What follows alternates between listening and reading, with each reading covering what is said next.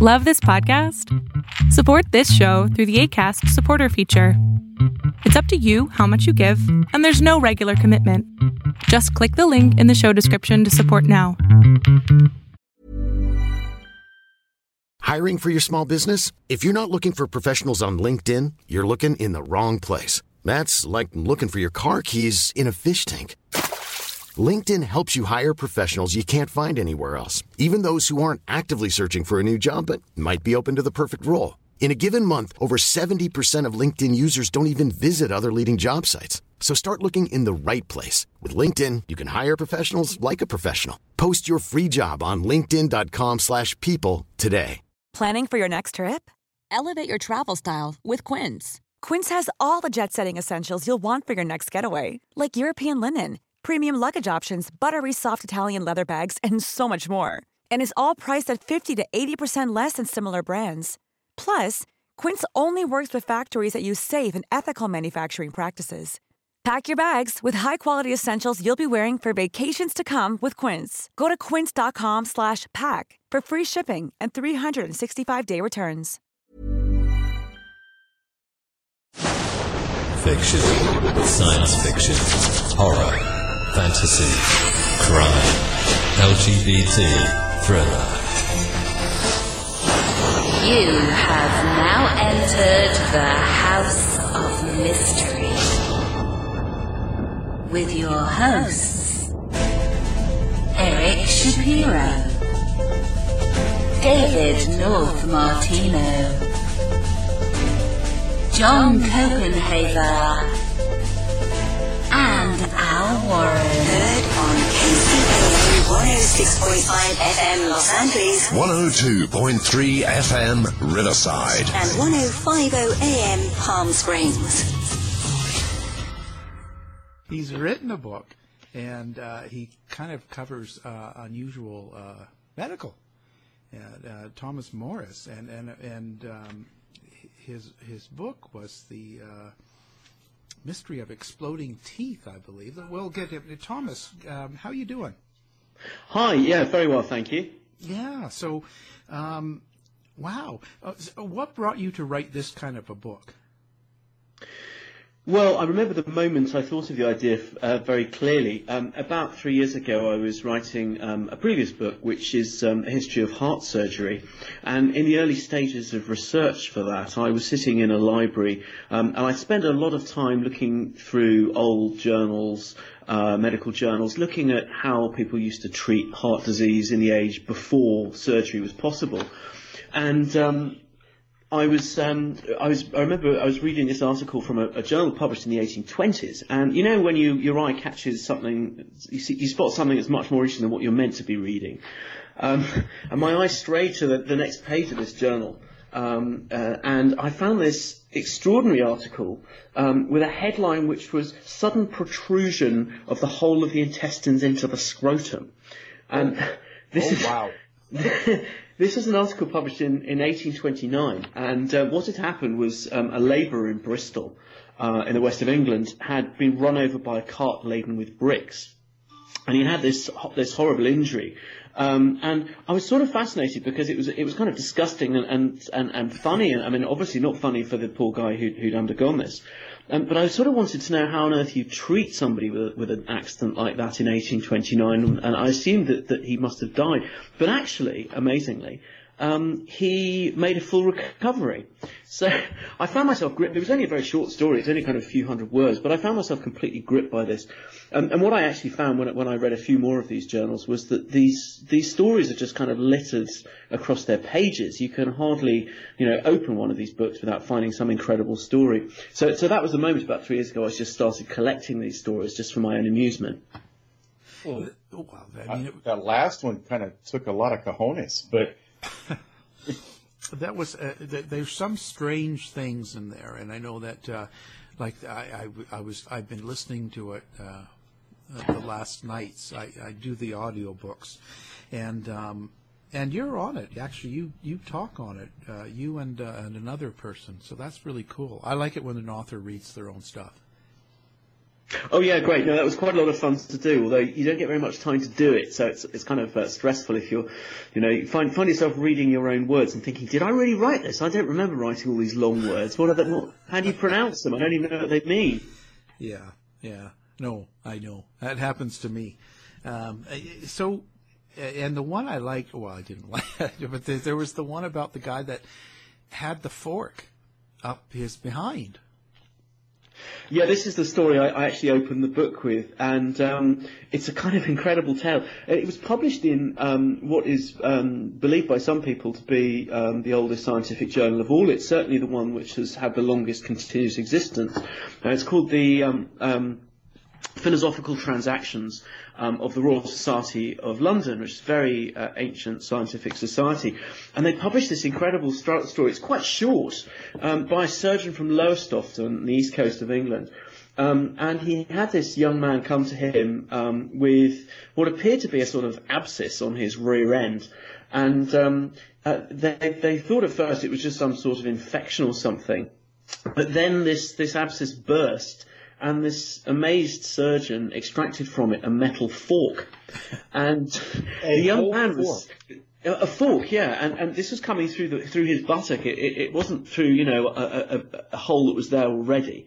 But this abscess burst, and he pulled out from it this metal fork. And the young man was very reluctant to explain how on earth it had got there in the first place. So the surgeon was pretty sure that something, of which he was embarrassed had occurred.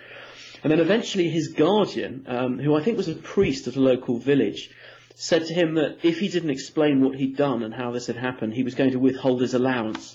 So the young man, was kind of faced with the prospect of not having any pocket money, explained that he'd been costive, he'd been constipated, and he decided that if he just stuck a fork up there, maybe that would shift it.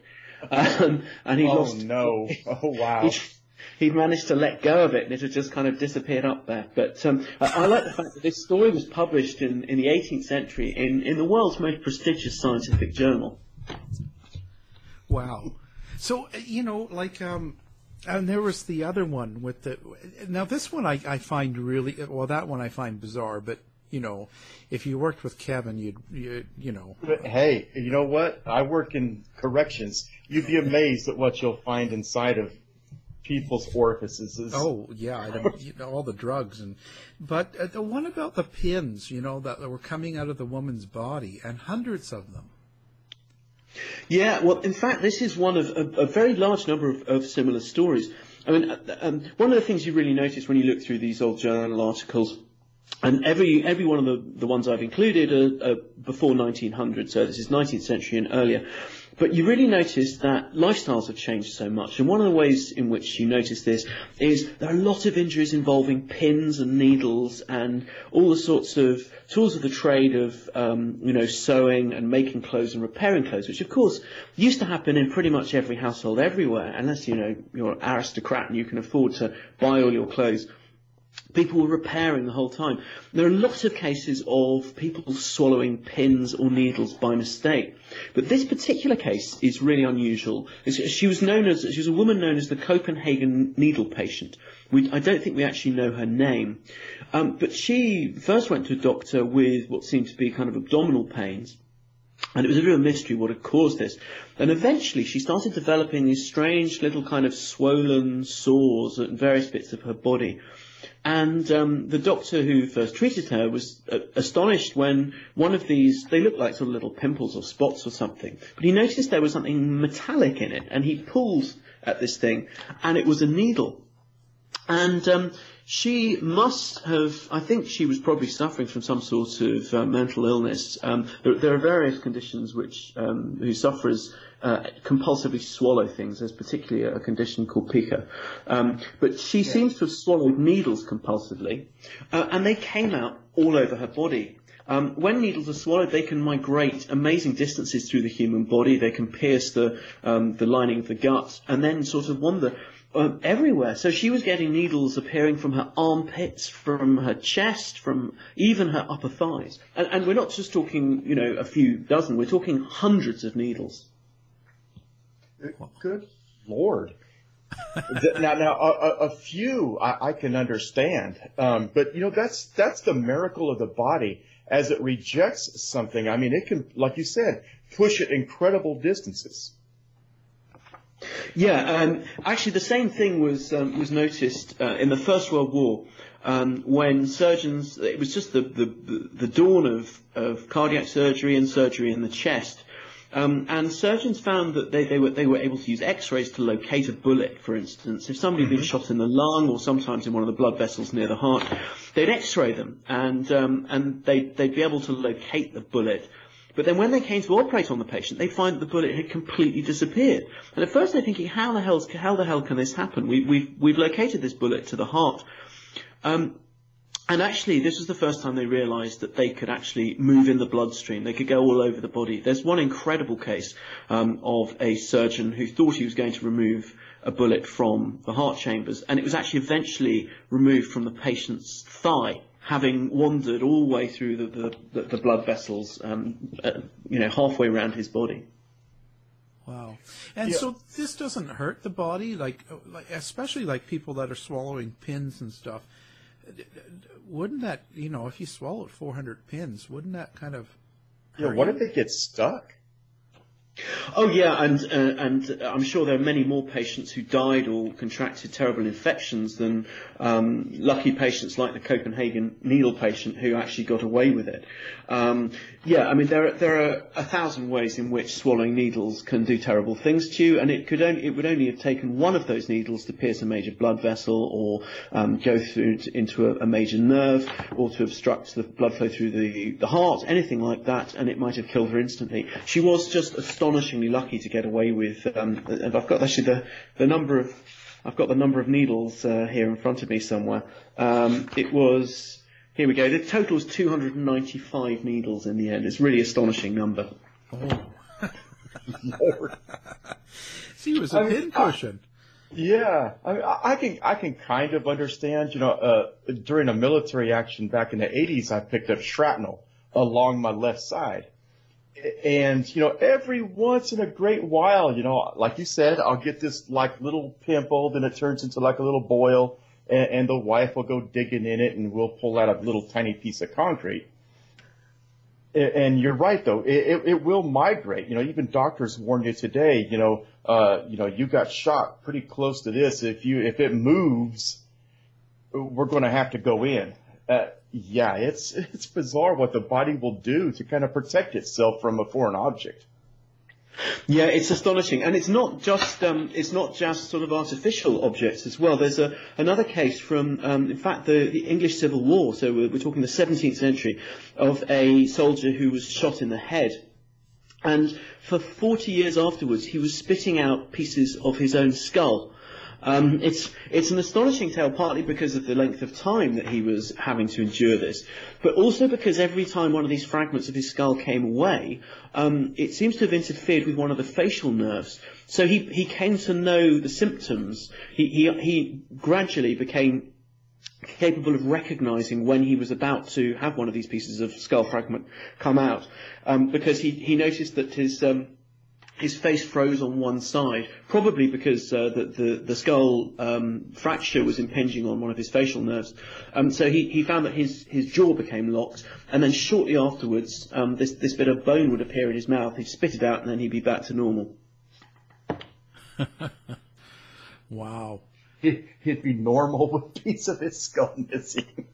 One thing I found surprising, and a lot of this was because of the way they treated people medically years ago. It's quite different. And one that I remember was, the blowing the smoke up the bum. Yes, a treatment which was known, it was known as Dutch fumigation, which may be a bit of a misnomer. So a bit of context for this. In the 17th and 18th centuries in particular, a lot of people in Europe and Britain, the European continent and Britain, were very concerned with drownings. There were a lot of open waterways in places like London, and in particular Amsterdam, which has, of course, that massive canal network. In London there's the Thames. not all that many people could swim, actually. And there was a concerted effort to try and improve resuscitation techniques so that people who fell in rivers and canals would drown rather less frequently. And they investigated, in a quite an organised way, different methods of resuscitating people after they'd inhaled water. And one of the methods they investigated is thought originally to have come from actually Native American medicine. It seems to have crossed the Atlantic at some point in the 16th century. And as I say, it became known as Dutch fumigation because it was doctors from the Netherlands that originally that popularised it in Europe. And it entailed, you can either use tobacco as an enema, just steeping the tobacco in water, but what they eventually decided to do was to burn the tobacco and then pump the resulting smoke up the rectum. And there was a sort of rationale behind this, actually. I mean, tobacco is a stimulant. They had worked out that tobacco was a stimulant, and they knew that enemas were quite an efficient way of getting drugs into the system. So you can understand why they were doing it. But the nice detail I like about this fact is that in the same way that today we have increasing numbers these days of defibrillators, which are now in public places, not just in doctors' surgeries, but also public places like libraries and bars and places like that. In the 18th century, there were numerous kits put together, which included a bellows and some tobacco and a kind of nozzle. And these would be found in coffee houses and shops and places like that, places that were going to be well populated, so that if somebody was pulled out of a river and they appeared to be unconscious, you could just put your Dutch fumigation kit together and blow smoke up their bottom. And I gotta ask, is that where the term came from? You're blowing smoke up my butt? Yes, and in fact, so the origin of that phrase is quite interesting because not every apparatus designed for doing Dutch fumigation included a bellows. So sometimes you would have to physically blow it, kind of like a sort of pipe. Like a blowpipe, you blow the smoke up the person's bottom. And the origin of the phrase is because, you had to have a certain amount of trust in somebody, or you might want to be visibly doing a favour for somebody. So because there was a certain risk of kind of what you might call blowback, that you might get a mouthful of. So it was a risk. It was not without its risk. Let's put it like that. Which is the origin of the phrase. Well, one good turn deserves another, right? Oh, wow. Wow, this has been great. Okay, I don't even know where to go from here. But one thing I've been excited to ask you about, I mean, shifting gears and kind of segueing into something else, even though I'm high-centered on the smoke right now. Anyways, is spontaneous human combustion. Now, you write rather extensively about this, but I've always wanted to ask an expert, what is it and what do you think causes it? I mean, it's gone back for a great length of time. Yes, I mean, I defer to kind of actual real experts on this subject, but the thing that I think is quite telling about the subject of spontaneous human combustion is that there was a real craze for it. The peak of interest in the subject was the early 19th century.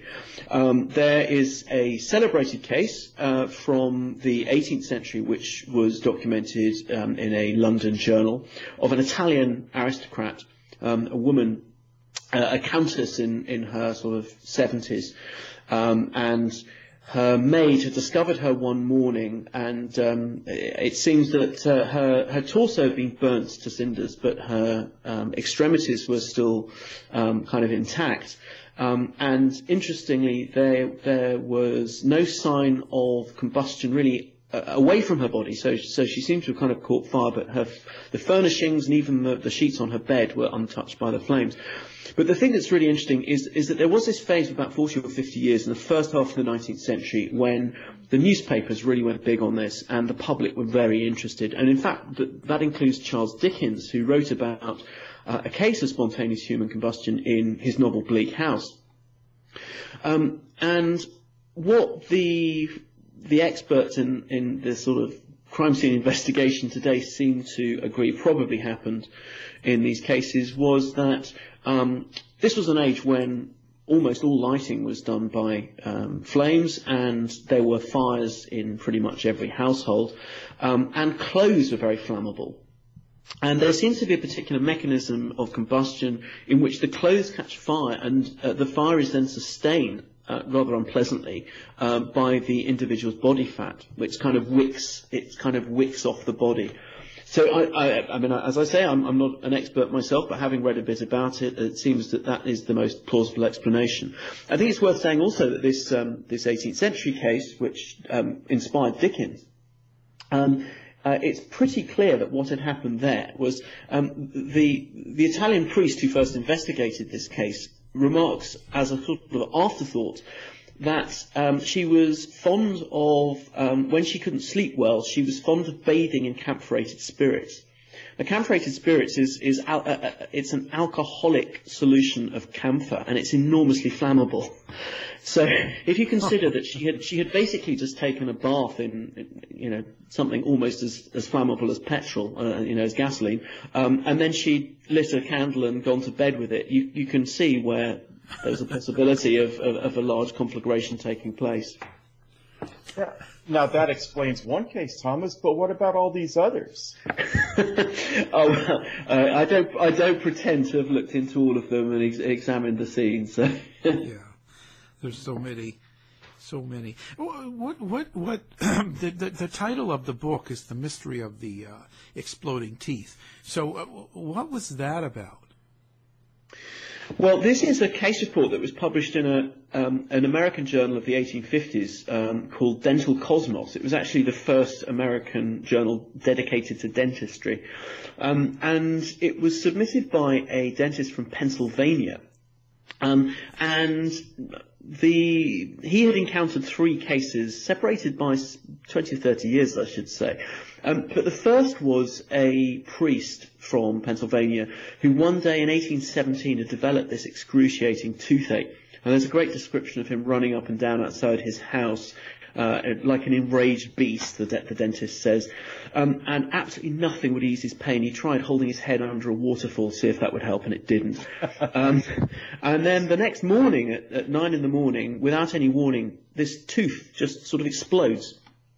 And at that point, the priest turned to his wife and said, "My pain is all gone."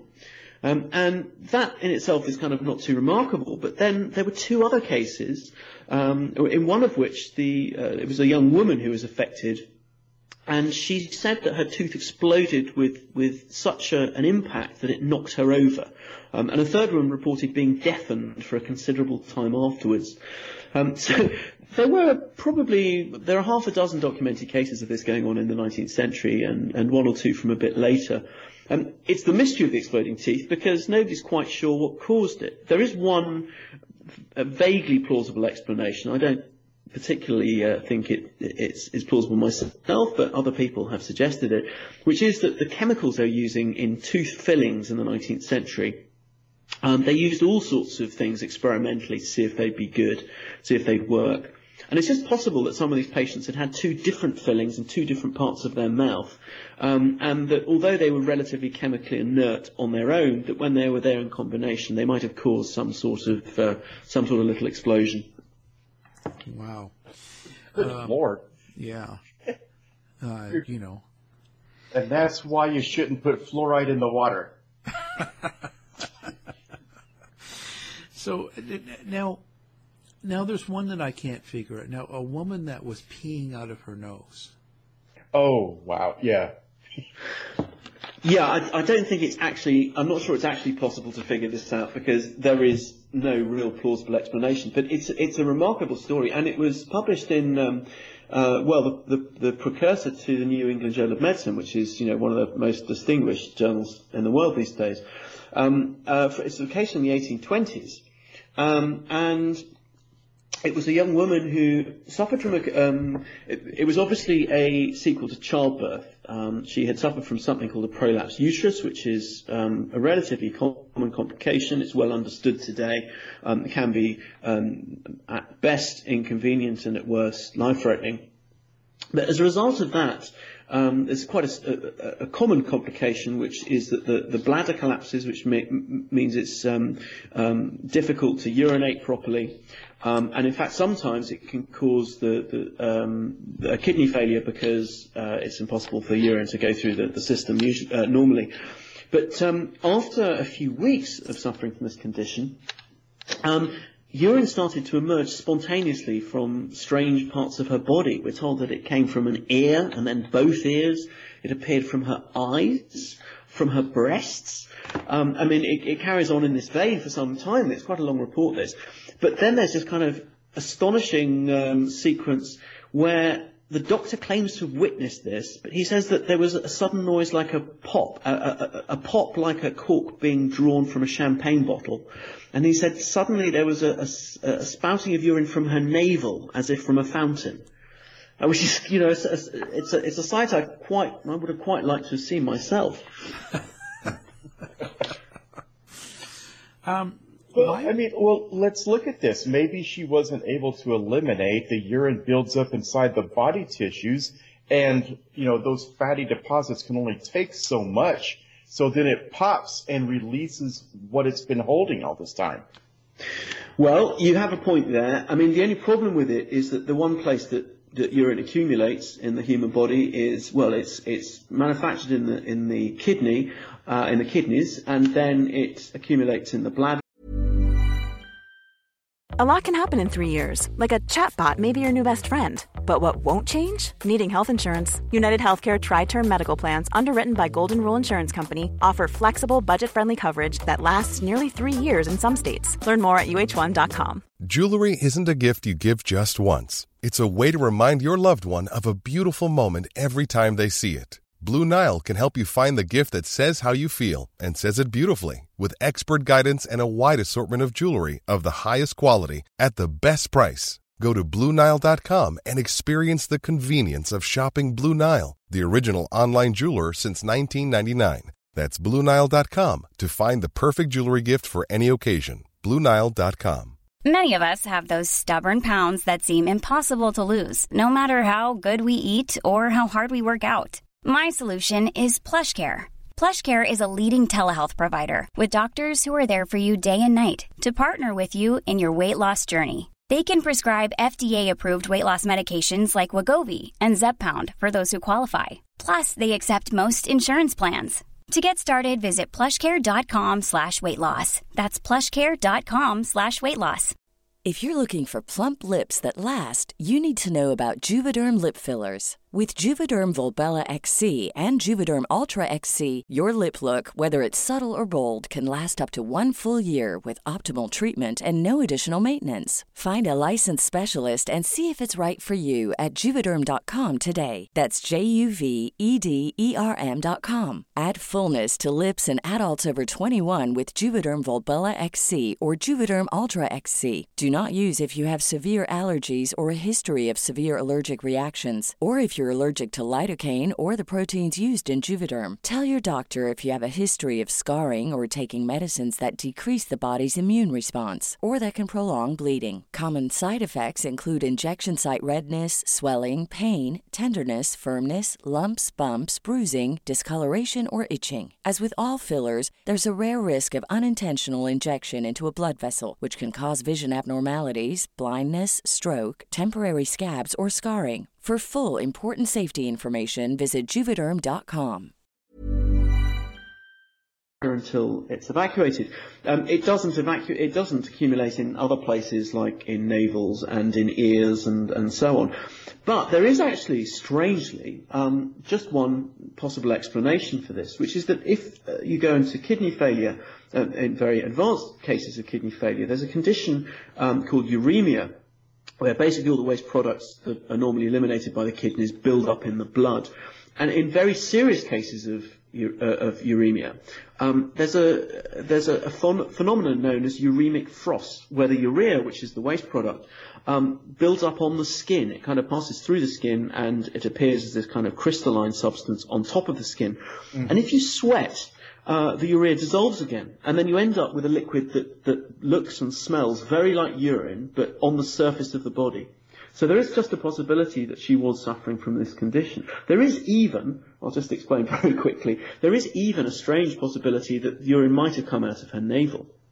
Because if you're a fetus in the womb, you have a channel called the urachus, which takes urine from the bladder to the umbilical cord.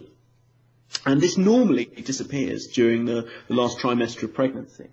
But every so often, you find a child actually still has a urachus, and it is possible for urine to kind of seep out at the navel. So who knows? She might just have been suffering from this very exotic combination of unusual conditions. But personally, I think it's a bit unlikely. Mm. Well, right along these lines, I'm sorry. What about this disorder that has been documented, that people who are under extreme duress or extreme stress actually bleed through their pores? Well, to be honest, I don't know anything about that. I mean, there's a very interesting medical paper, quite recent paper, which I read a while ago, in which a doctor, obviously for a bit of fun, documented all the different colours that your skin can turn with different complaints, and it's really quite surprising that there are cases on record of black sweat and green sweat and yellow sweat and all sort of colours under the rainbow. Wow. What about the? I was going to say, how can you tell the difference between what's real and what's not? Like, was every single one of these stories, and that was there any that you sort of didn't believe? Yes, I mean there are various sorts of untruth in some of these reports. I mean, one thing you have to say is that scientific journals, medical journals, did not apply the same standards of fact-checking and peer review and all the things that we've come to associate now with scientific research. They didn't exist until quite late in the 19th century. So there are plenty of cases. I mean, the vast majority of cases that I've documented were written by doctors who really believed what they were writing, so that there's no intent to mislead. But for various reasons, what they were writing was often not accurate. So, for instance, until quite late I'd say about 150 years ago, doctors were quite happy to write a report about something they hadn't witnessed at first hand, but which they'd been told, say, by a colleague, or they might treat a patient, and the patient would tell them what had happened, and they believe the patient's version of events. And of course, today we understand that what the patient says is not necessarily accurate. They might be misleading you deliberately. They might just have misremembered what happened. So there's a very notorious case in the 19th century of a woman from a community outside Dublin in Ireland. And she claimed to have been vomiting live insects. And her friends and family said this was happening, and the doctor wrote the report as if this was what had happened. But he was being misled. It was a fraud. So there are plenty of cases like that. There are also a few that got through where the doctor was themselves making up a fake story. In fact, there's one of my favourites comes from it originated in a Chicago newspaper originally, but it was then reported in the medical journals. And it was a man in Chicago who claimed that he had taught his infant son to swim underwater for up to 20 minutes at a time. And it was reported as the amphibious infant. The people who were taken in by this really believed that he trained his I mean, this is a child only a few weeks old, but he believed he'd sort of turned it into a fish or something. Well, it's Aquaman, isn't it? Yeah, pretty much is. I mean, the only problem is that I could find absolutely no supporting evidence that this person ever existed, either the father or the son. It was all based on one Chicago newspaper article, and this was the golden age of the newspaper hoax. People like Mark Twain were writing stories at this time in which they made up, Mark Twain notoriously made up a theatre disaster in which he said several hundred people had died, but even the theatre didn't exist, let alone the people. And I think there was a certain category of journalists who just enjoyed writing these stories to entertain the readers and to outdo each other in the sheer outlandishness of what they could get away with. Yeah, no doubt. And now, a lot of this was done by medical treatments that were different, like surgery and stuff. I wonder if in 100 years, if people are going to write about our medical procedures and laugh at those too, right? I mean, what was the most unusual medical procedure that you've come across? I think the most unusual, I mean, it's almost the medicines rather than the procedures which really leap out these days. When you look back at some of these, there's an amazing document which was published the first time in the early 17th century, which is at the time in London, if you went to see a doctor, the doctor would prescribe medicines for you. And then you go to your apothecary's shop to get the medicines made up. And they realized at some point in the early 17th century that apothecaries weren't always stocking the ingredients they needed to make up the medicines. So this document was published. It's a short book. And it lays out all the medicines and the substances that apothecaries have to have in stock by law if they're trading in the City of London, so that any patient with a prescription from their physician can go in and get the medicine they need. And the list is quite incredible. I mean, they had to keep in stock by law something like 7 or 8 varieties of animal excrement. They had to keep human sweat. They had to keep all sorts of animals like frogs, and it sounds as actually pretty much like a witch's brew, some of the ingredients they were using. They were using frogs, they were using lion's paws, they were using... They used crab claws, they used Egyptian mummy, and by Egyptian mummy I really do mean, the people buried in bandages.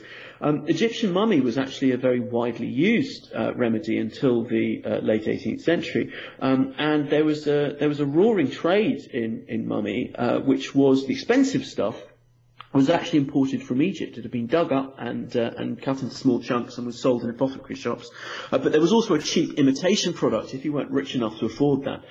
You could use a ham and then smoke it. It was basically smoked ham what you were using as a substitute. So I think it's those. Then put it in a bellows and. Exactly. I mean, also some of the treatments they used, the procedures were pretty extraordinary. And you've probably heard of bleeding and leeches and all that sort of stuff. And bleeding was used for well over 2,000 years. But in the later period of bleeding, so if you look at a 17th or 18th century surgical manual, they used to bleed all sorts of parts of the body you wouldn't believe, like the eyelids and the armpit. Quite often for a headache, you might be bled on the temples. So it wasn't simply, opening a vein or applying a leech to the injured part. It was all over. I should try that. Really? Yeah. How did it work? Yeah. Leech? Why would you let your eyelids bleed? But what was that for? Well, bleeding was. This is actually in a textbook it was the most read surgical textbook of the entire century. It's by a German called Lorenz Heister. And the essential doctrine was that you were... it was based on ancient medicine. The idea was that you were trying to keep the basic bodily humours or the bodily fluids in balance. And it was quite common, they thought, for there to be too much blood in the system. So you would bleed the eye because you had some eye condition which they believed to have been caused by an excess of blood in the local area. So the belief was that if you evacuated some of the excess, then the problem would be neutralised. Well, I mean, heck, we may be onto something. What about bags under the eyes? Why? Seriously, I mean, I know it sounds comical, but why not leech those? Would it work the same way with just regular fluid, or does it have to be blood? Well, I certainly don't recommend you give this a kind of clinical trial on your own, on your own initiative. I think there might be some objections to that. Well, I have a waiver right here. No, but I mean, seriously, it's just a collection of fluid. Now, in an associated vein, though, I mean, we still, some things don't change. We still use maggots to debride, certain wounds. Yes, and there are a few treatments actually which have had a renaissance. I mean, there are a few modern applications for bleeding. I mean, they're quite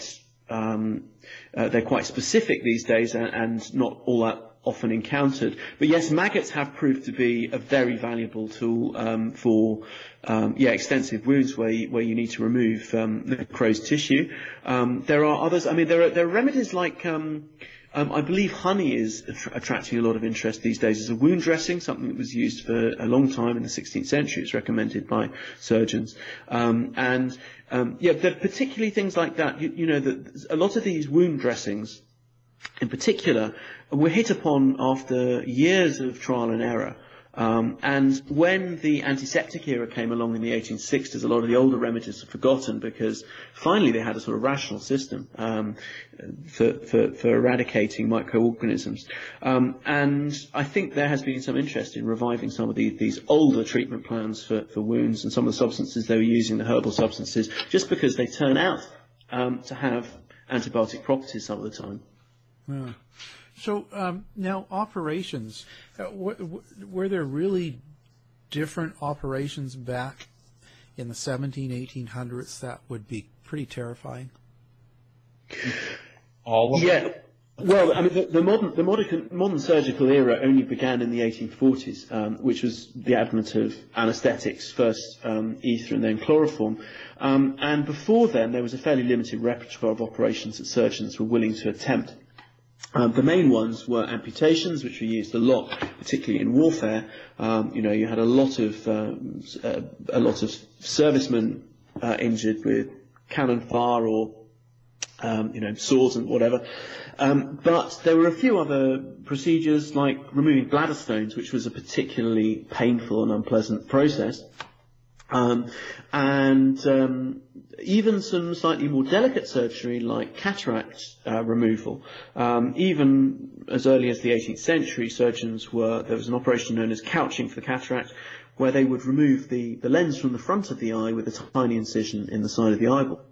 And some surgeons are actually very skilled at that operation. But there were rare occasions when surgeons went quite considerably further. There are a couple of amazing stories of patients who swallowed things they really weren't meant to swallow. In fact, like spoons. In the 17th century, a student, he became known as the knife-swallowing Prussian. He was hungover one morning, and he decided that the thing he needed to do to feel better was to make himself sick. And he chose, for some reason I can't quite understand, to make himself sick by dangling a knife down through his open mouth and touching the back of his throat with the blade of this knife. And inevitably, he let go of it by mistake, and this knife slipped down inside his stomach. Wow. That's either a big throat or a tiny knife. I mean, come on. Yeah, I think it was a sort of table, not the sort of table knife we have today, but a thing a bit like a penknife that you would carry on your person in those days to cut up food. And he swallowed it. And this is I'm just trying to check the date on this one. It's early. I think here we go. Yes, it's the 1630s this happened. And the local surgeons decided that the way to deal with this was actually to operate and cut it out of his stomach. This is 3 centuries before anesthesia, 2.5 centuries before anesthesia. And they managed to extract this knife from his stomach with him just lying on a table. I think he was probably secured to the table hand and foot, because, who could resist, who could manage to endure that without resisting? But by any standards, that was pretty sophisticated surgery, and he made a complete recovery. Wow. Oh. Now I know. So what did they do before anesthesia? They had nothing? They just sort of nothing? No, they had, well, in later years, they had fairly strong painkillers, before ether, they had things like opium. So it was possible to knock out your patient not to make them unconscious necessarily, but at least to give them a slightly better time. Or sometimes they might use spirits. They might use alcohol. But for most of the time before 1847, there was nothing at all. So you really would just have to endure the pain. Wow, that's crazy. During an amputation. Yeah. Wow. Well, there's an incredible description from not long before the era of anaesthetics, actually, probably the 1820s. An English surgeon describes going to amputate the arm of a man he got his arm stuck in a threshing machine, and it had been ripped off basically at the shoulder. But his arm was mangled, but it was still attached, and he realised the only thing to do was to amputate. And he asked a colleague to hold a candle for him so that he could saw this poor man's arm off. And the colleague then admitted, despite being a trainee surgeon, he said he fainted at the sight of blood, so he wouldn't hold the candle. At which point the patient himself said, "Oh, I'll hold the candle for you." So this patient who's having his arm sawn off holds the candle for the surgeon who's doing it with the other arm. Man, that is self-control. That takes some courage, I think, doesn't it? That's John Wayne. Wow. So I gotta ask, what is probably one of the most comical things that you have run across, but besides a fork in the buttocks and swallowing a penknife? Well, I mean, it's kind of. I'm just astonished by the range of things that young men have managed to do to themselves through just sheer stupidity. I mean, there is one kind of amazing case where a surgeon in the 1850s discovered an egg cup in the small intestine of a patient he'd been treating. I don't know if you have egg cups in the US actually, but this is it's a small kind of china pedestal you put your boiled egg on when you're having breakfast. But this was discovered in this man's small intestine, and the mystery is how the hell it got there, because it was too large to swallow, and it's difficult to understand how it could have been inserted the other end and ended up practically in the man's stomach. So that's certainly one of the more ludicrous cases I've encountered. I guess there's a lot of those cases, and it's always been going on, where people have things up their butt and in their stomach that shouldn't be. Well, yeah. Well, one of the things you quite quickly learn when you look at any of these cases is that, I mean, there's a long list of embarrassing things that people have done. I mean, even going right back to the 17th century, there's a case of a monk who went to a doctor with a perfume bottle stuck up his bottom. And he said, when he was asked how it had got there, he said that he'd had a case of colic. He'd had indigestion, basically, and he thought that this perfume might in some way ease his pain. But the thing, how about out of the bottle, then? Well, the thing that really amuses me is you read a case like that and you can show it to somebody who works in an emergency room today, and they'll say nothing's changed. I still see these patients. 300 or 400 years later, that people are still doing the same incredibly idiotic things to each other and to themselves. Wow. So it's sort of human nature, really, and it doesn't really change. It's just the times and how we deal with it. Yeah, exactly. And I think it's also worth saying, I mean, you may be thinking I'm having a good laugh here at the doctors, and to some extent I am, but I've been quite careful, I hope, in choosing cases that if I'm laughing at doctors, I'm laughing at them because even by the standards of their own time, they're doing something that's kind of unusually strange. Today's doctors are no more intelligent or imaginative than the doctors of 300 years ago. They're just lucky to be living in an age when scientific knowledge is far progressed. So you do have to be quite cautious, I think, about laughing about the way doctors thought they were treating their patients 300 years ago. And in fact, there's a very good article written 150 years ago by a distinguished Edinburgh physician, and he was writing about ancient Roman medicine. And he said, well, it's very tempting to laugh at these strange, ridiculous treatments that the ancient Romans were using back in 100 AD. But the thing is that who are we to say that 200 years from now people will look back at our, sophisticated Victorian medicine and realise that we were doing things just as stupid as the Romans. So I think one always has to have a bit of a historical perspective about this and realise that we're not perfect yet, and nor is our medicine. No, and we have to laugh anyway. What else can we do, right? Well, so your book is out now, and we have it linked to our website. Now, do you have any sort of contact information or a website of your own that you want people to know about? Yes, well, I've got there's another, I've got a whole collection of similar cases on my website and information about my book and previous book, actually. So my website is thomas-morris.uk, or if you just kind of Google Thomas Morris History of Medicine, you should find me easily enough. Oh, yeah, put in, Thomas Morris, and I always put in medical because